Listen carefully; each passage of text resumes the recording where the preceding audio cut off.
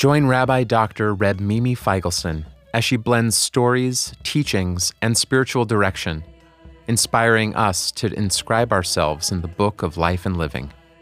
One of the world's most vibrant teachers of Chassidut, this podcast celebrates the life and teaching of Reb Mimi, an essential link in the chain of the Hasidic rabbis who preceded her.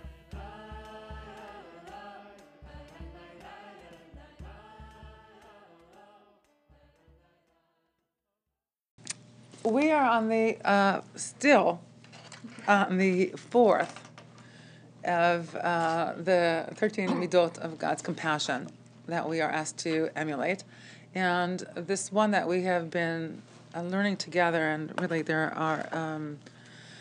our families. Our families. I mean, how can you talk about Sherit Nachlato? How can you talk about our family and not talk about our family at home right now in Israel? That are at this hour, they're at night already, and they're going into another night, not knowing what's going to be. So if we can think about them and dedicate our learning to their safety as our brothers and sisters and parents and siblings and nieces, nephews, however that relation wants to be. And I also need to say that there are human beings. One of the things about dealing with Midat Keter is that it in some way expands boundaries because it is ineffable and inconceivable. And I also always want to say in our lives, like, how far back do we need to go? Like Rabbi Nachman has a story of the 7 beggars, and each one remembers further back. So sometimes, and in some way I want to say it's really connected to the next midah, the 5th midah, of God doesn't hold on to anger forever. So that's about going future, but I want to take this for a moment of saying how far back do you remember, how far back do we go? And I remember once I was invited, we were together. Rabbi Greenwald and I were together at Interfaith Iftar at a mosque in the South Bay here. And I started with, and it was about celebrating the oneness of humankind. And I started actually with a nigun, because I want our voices to blend together. And the first thing I said was, when was the last time we were together? When was the first time we were together? When was the first time we were together? And I said, in God's mind, before God created the world, in that moment we were all one. And in our lifetime, we need at times to go back to that place. Like, how far back do we go? And sometimes I think we need to go back to a moment before creation when we were all one, when embracing suffering in the world. And on the one hand, yes, our family is our family, and our biological family is our family. But I think that we are also blessed in the 21st century to be members of multiple families. And in that constellation, we also need to be thinking about men and women and children on both sides that are right now in true danger. So where we ended last week, really, was about this mirroring image that we have with each other and how that mirroring creates a sense of infinity. But Tova emailed me because she had a couple of questions. So. Okay. Well, I thought a lot about the idea of having this unconditional love for one another and being there all the time. And then I thought, how can you be someone who is there for someone 100% unconditionally while also being able to give them the advice that they might need to hear and being the mirror for them? How can you do both? And I was just curious what you would say, what you would say. So I think, first of all, I'm grateful that you walk out and still think about what we're learning. And one of the ways I think about it is in terms of also, I think, where I coined our learning for today, where do we begin and where do we end and what our boundaries are, right? So, for example, I think sometimes we become less effective as friends because we get over-involved. Or the identification with the pain or the suffering is such that it becomes our story. So I think that the image, I want to hold on to that mirror for a moment, and I'll hold on to the hug as well. right? A hug can be so tight that you can't move. Or a hug can be one that you can dance together. Now, and I've learned this in figure skating, right? And like in the pairs and dance, right?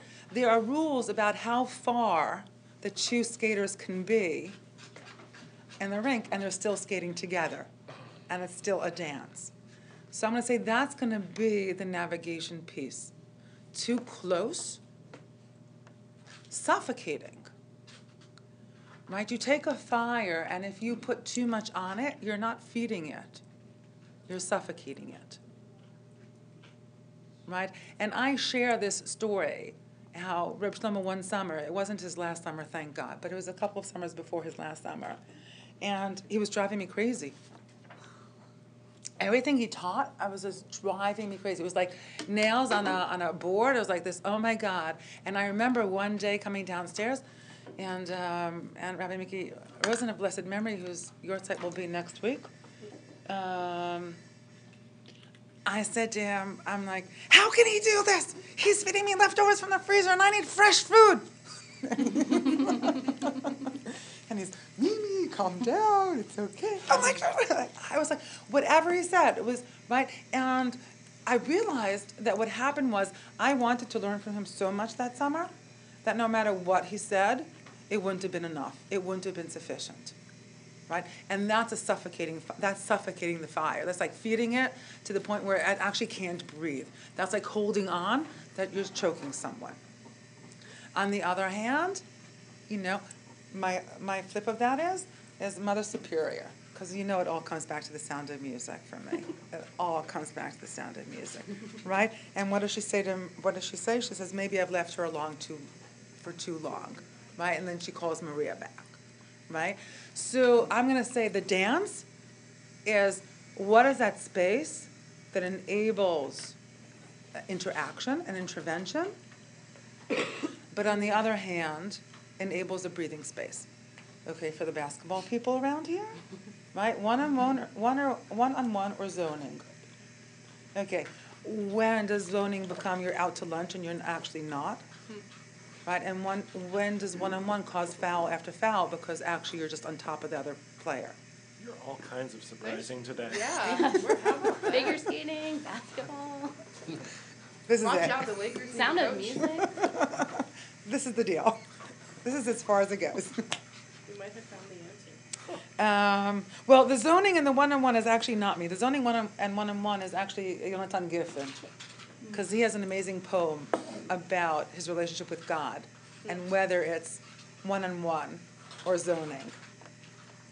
So, and he says, a little more one-on-one once in a while wouldn't be a bad thing. It's like you walk around with a sense of zoning, But it's like a little one-on-one. קצת שמירה שהיא לוחצת לא הייתה מזיקה. A little more, one-on-one.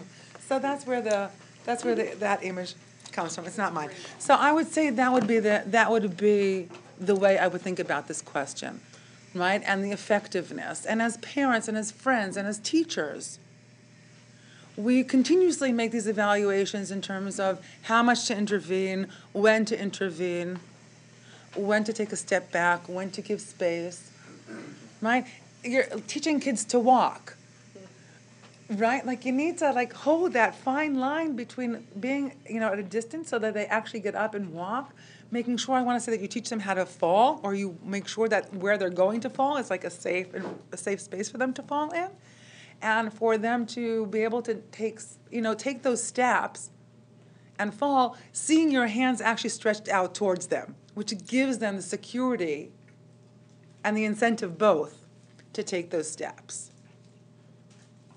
So those are going to be the paradigms that I think about. And then I want to say, the other piece I want to say, coming back to this is how we use these terms to qualify the relationships, because they will also define and determine what our obligation is.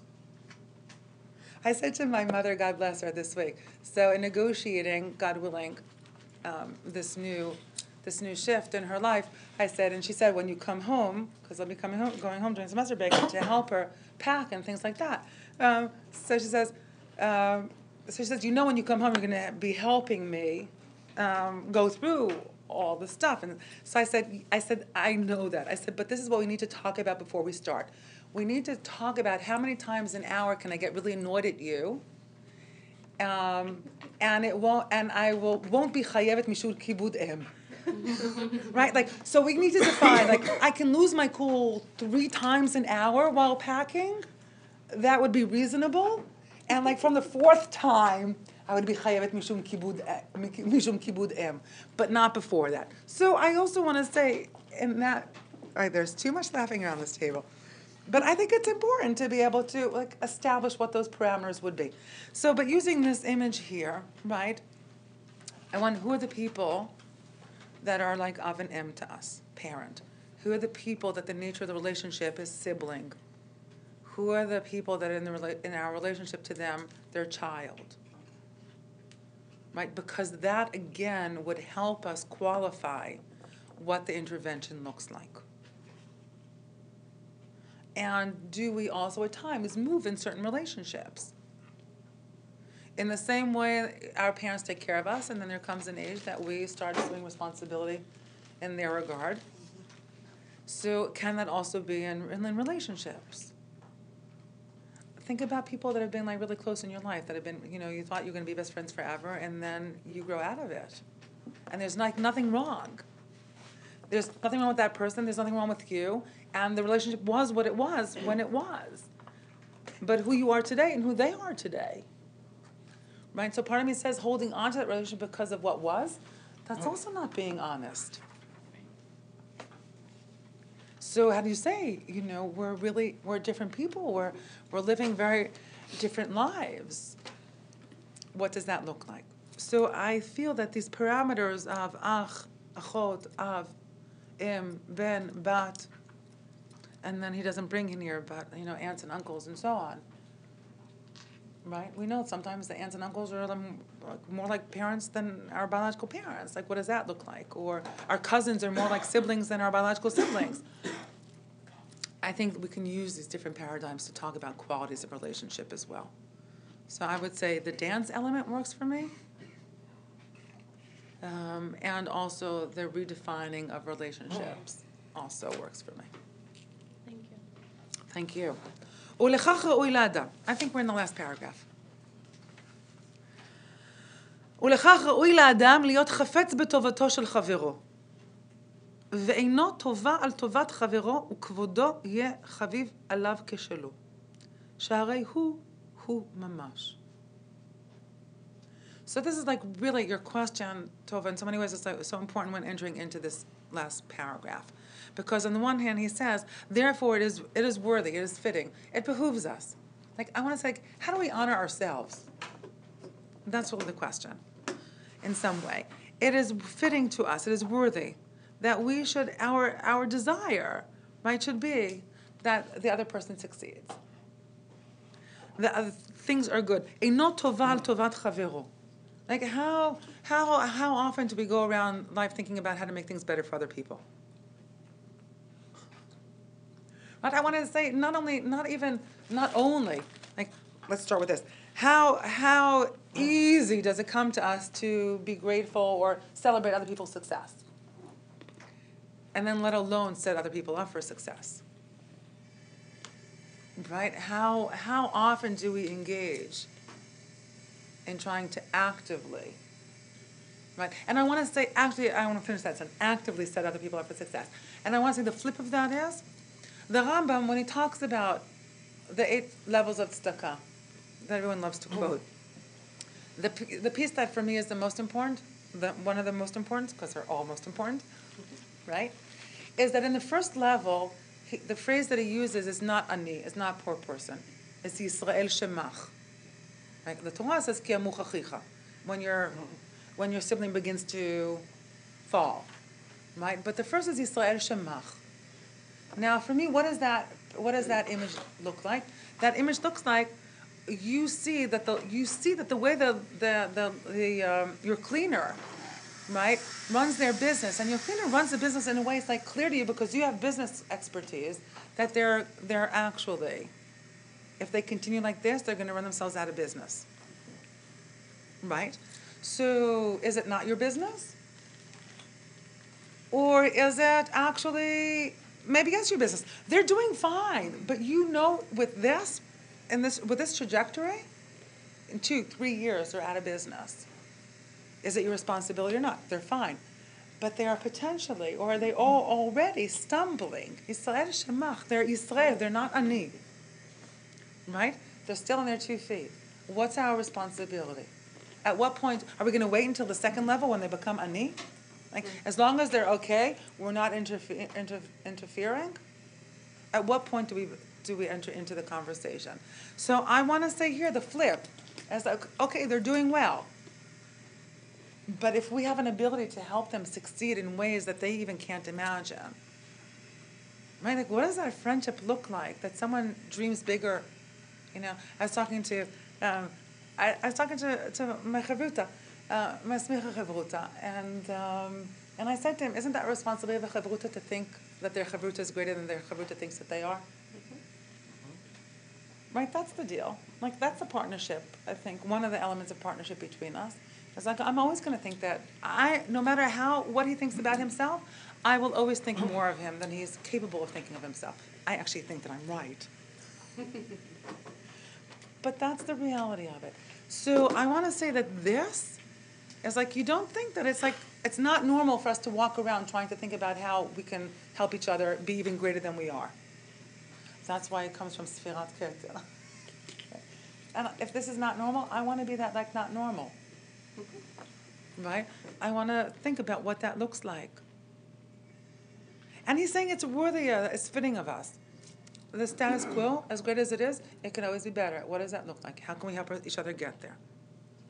And then he says, really, because the truth is for him, Sharei hu mamash. And that is, like the tricky pieces, because the other person is you. So, yes and no. Because we can't lose our self-identity.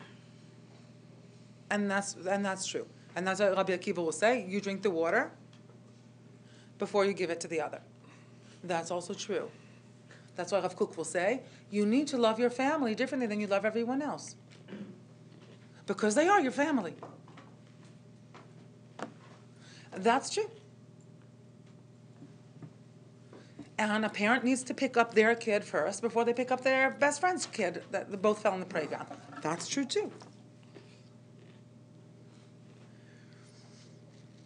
But the word mamash here is like really. I mean, really, how connected do we really feel? I want to say responsible in the positive way. Again, not in a condescending way, but in a real way. What does that look like? Yeah. How are you defining chaver here? At what level of relationship are we already at before this is true? Or are we chaverim kol beit Yisrael? So I hear a question, and I'm thinking about arevut, chaverut. I'm thinking about ahava, achva, shalom, vereut. Like, we have these different qualities of relationships. So I also wanna say part of that is going to be for you how you want to define your communities and who are those people in your life. So I think about chaver in terms of chibur. I think about the people that I'm connected with. I think about achim, as I've said in the past, and connected to, as Reb Shlomo would understand it as ichui, as healing, right? Those people that, I'm connected to a lot of people, but there are some people that actually, their presence in my life actually helps me heal, right? Right? And then there are people that, reut, like the bond between us is like we're inseparable. So I would flip it back to you and then ask you, who do you want to, I can be as minimalistic as saying, I can be, I can quote the Rambam for a moment, Im she'itcha b'mitzvot. Amit is the one who is bound to mitzvot the way you are. Right. So those are going to be, I believe, your choices as to who you want to embrace in this paradigm, right? And the truth is, I also like the fact that we go from ach, bat, achot, em, and so on, to chaver. Right, which expands it. Again, And maybe even the people that don't even know that you're friends. Right? Maybe even people that you don't even know. But I know this story. I think I heard this from Dina Garber, who's a very gifted and wonderful teacher in Yerushalayim. And she told the story, when we were learning Hilchot Tzedakah together, about this person, that the way they would do tzedakah is if they knew, for example, someone needed a refrigerator, right? They would put an ad in the newspaper for like a really cheap refrigerator. Like instead of like, because if they knew the person wouldn't accept it as a gift, so they would put it in with this like ridiculous price on it, and then they go to the firm and say, look at the newspaper. Like, just look, this is exactly what you're looking for. And it's exactly in your budget. And hope no one else calls. Won't turn down everyone else, right? Right? So there are ways. Our kids play, what's this game? Like, what is it, Angels or whatever it is, or Fairies, or like, there's like this, game like, this game, like you're designated a person, like you're supposed to do nice things for them without them knowing that it's you. Okay, imagine that would happen here for just a day, let alone a week. That's a nice idea. Right? You just find someone did your homework. You just find someone took out the garbage. You just find someone, made you lunch. Whatever that is. So I'm going to say, so that's the tzivui. So you're going to decide. I can be completely halachic, and I can say amit zim chabe mitzvot, or I can say rea, who is your rea, and what is that definition of that? Once you define, then you're in this. Once you say, all right, this is going to be my circle of relationship, then the circle of relationship has these conditions. Correct. So like you guys, I think I told you this, like you guys you're busted for life because you're stuck with me. Like that's the deal. And I think if I shared this with you last week about Rabbi Graber, right? Mm-hmm. Right? That I said to the community, okay, you can stay. And it turned out that Rabbi Arson said, okay, when he came to visit, you can stay. Like that's the deal. I told you this, right? I was like, that's the deal. But that's the partnership. You walk through these doors of Ziegler, and you will never, ever be alone again.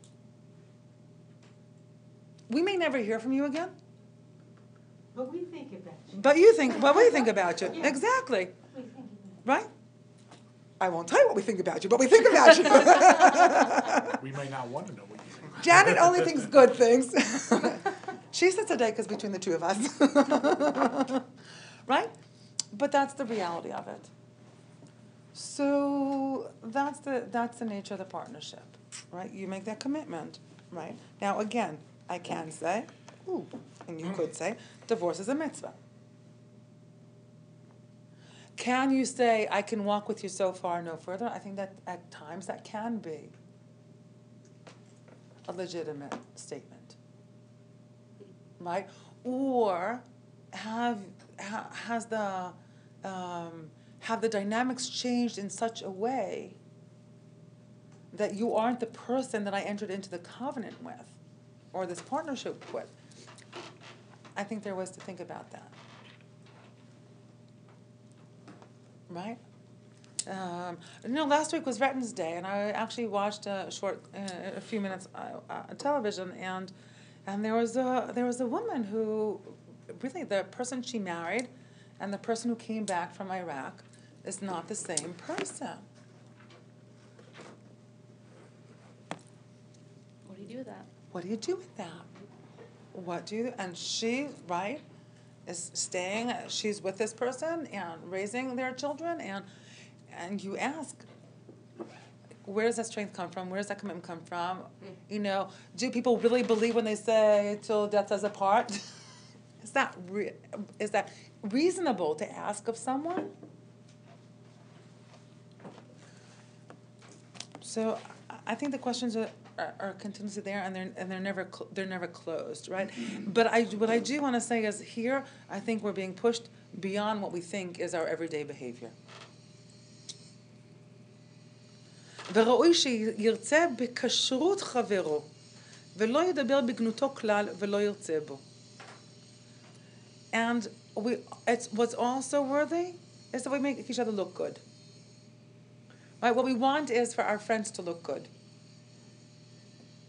And for us not to speak ill of them, but not to want other people to speak ill of them.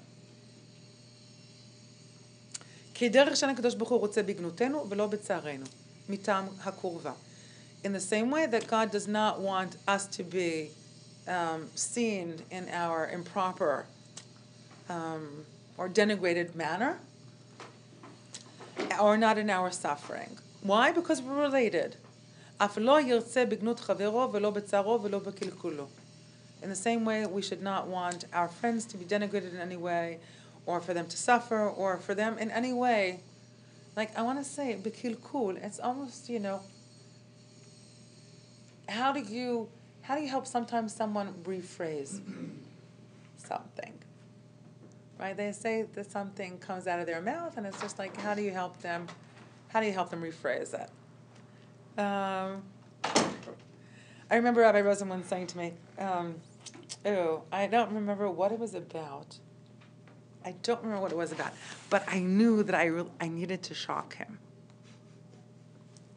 And I chose to use the F word, and it wasn't friend. I don't remember what it was anymore, but I knew what I was doing. And I said that word, and he looked at me and he said, I can't believe a mouth that utters words of Torah used that word. Right? As a way of saying, it's just like it's not pretty. It's like it's not appropriate. It's just like not right. It's just not right. So how do we hold that space for each other?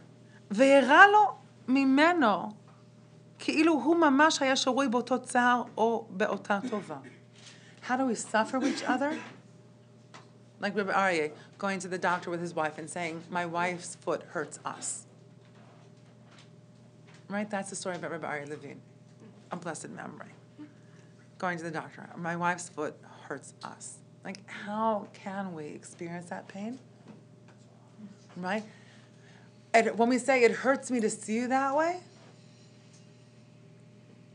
right? When we say I feel your pain, right? How much of that is a metaphor and how real really is that? On the other hand, what does it mean to celebrate for someone? To rejoice, not to want it, not to want a piece of it, but to rejoice in it. Okay. Ha-hey, the fifth one, lo hechzik la'ad apo. Moving along. I actually had promises here.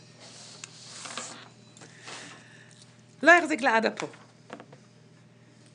זו מידה אחרת. This is a whole new way of being. שאפילו האדם מחזיק בחטא, אין הקדוש ברוך הוא מחזיק אף. Even when we continuously transgress, we hold on, God doesn't hold on to his anger. ואם מחזיק לא לעד. And if God holds on to his anger, not forever. אלא יבטל כעסו אפילו שלא ישוב האדם. He'll let go of his anger even if we don't change our behavior. Okay, now those of you who know me know that what I like about this is it actually gives you space to be angry for a moment. Right? Because it doesn't say God never gets angry. It actually says, first it says God doesn't hold on to the anger.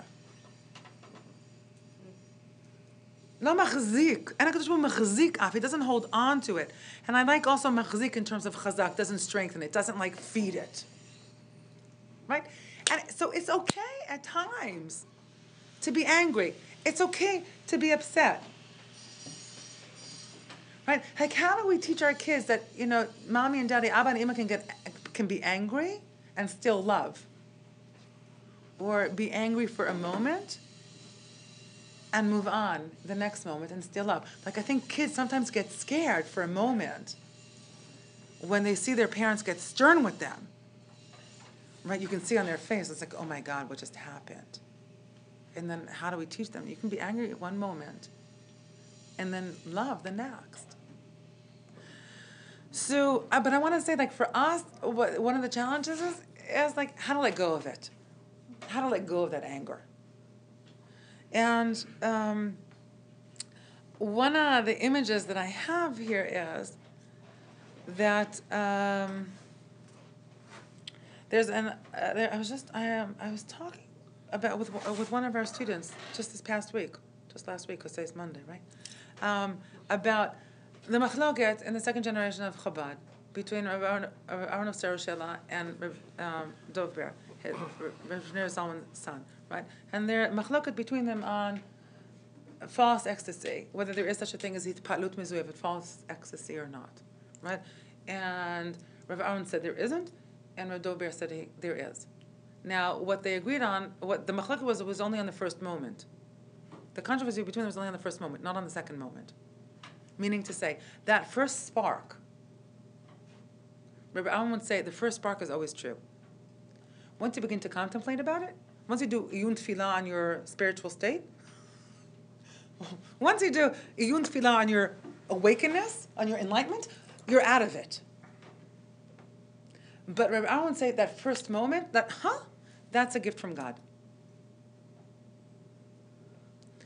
So I want to say in the same way, right, that first moment of anger, that flare, that's fine. Because that tells me about my relationship to what had just happened. That tells me about my moral and ethical standing in the world. That tells me about what I think is right and wrong. But then, is that a fire that we feed? That can become the consuming fire. Coming back to how we negotiate our fire and how we honor our fire. That's the deal here. So I feel that he's not saying that there isn't place for the af. Lo hechzik la'ad apo. There are two elements here. One is the hechzik and one is the la'ad. One is holding on to it, and then, now, like how do we talk ourselves into, not letting go of the anger? How do we talk ourselves into holding on to the insult? Then we have a conversation with us. We have so many good reasons to hold on. So that's the deal. Annul it. Let go of it. Bi'ul chametz and bitul chametz. It's a great Pesach Torah here.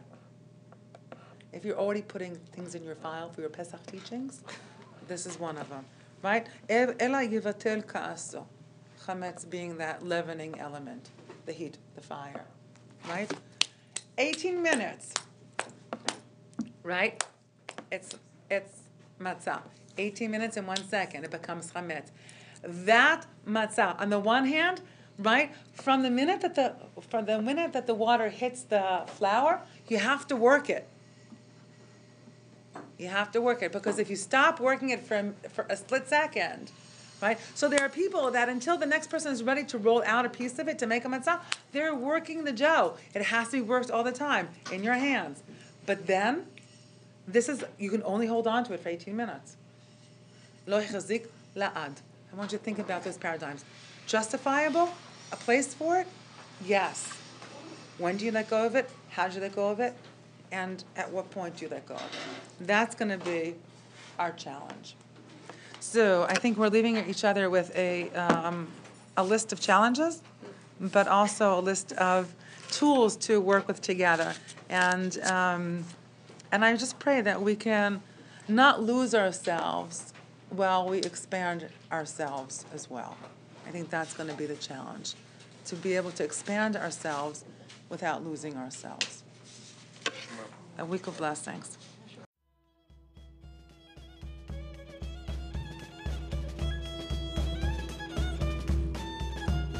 This podcast is supported in part by a grant from the Hadar Institute. The music is by Joey Weissenberg and the Hadar Ensemble. Learn more at risingsong.org. For more from the Shefa Podcast Network, visit our Facebook page and please subscribe and leave a review on Apple Podcasts.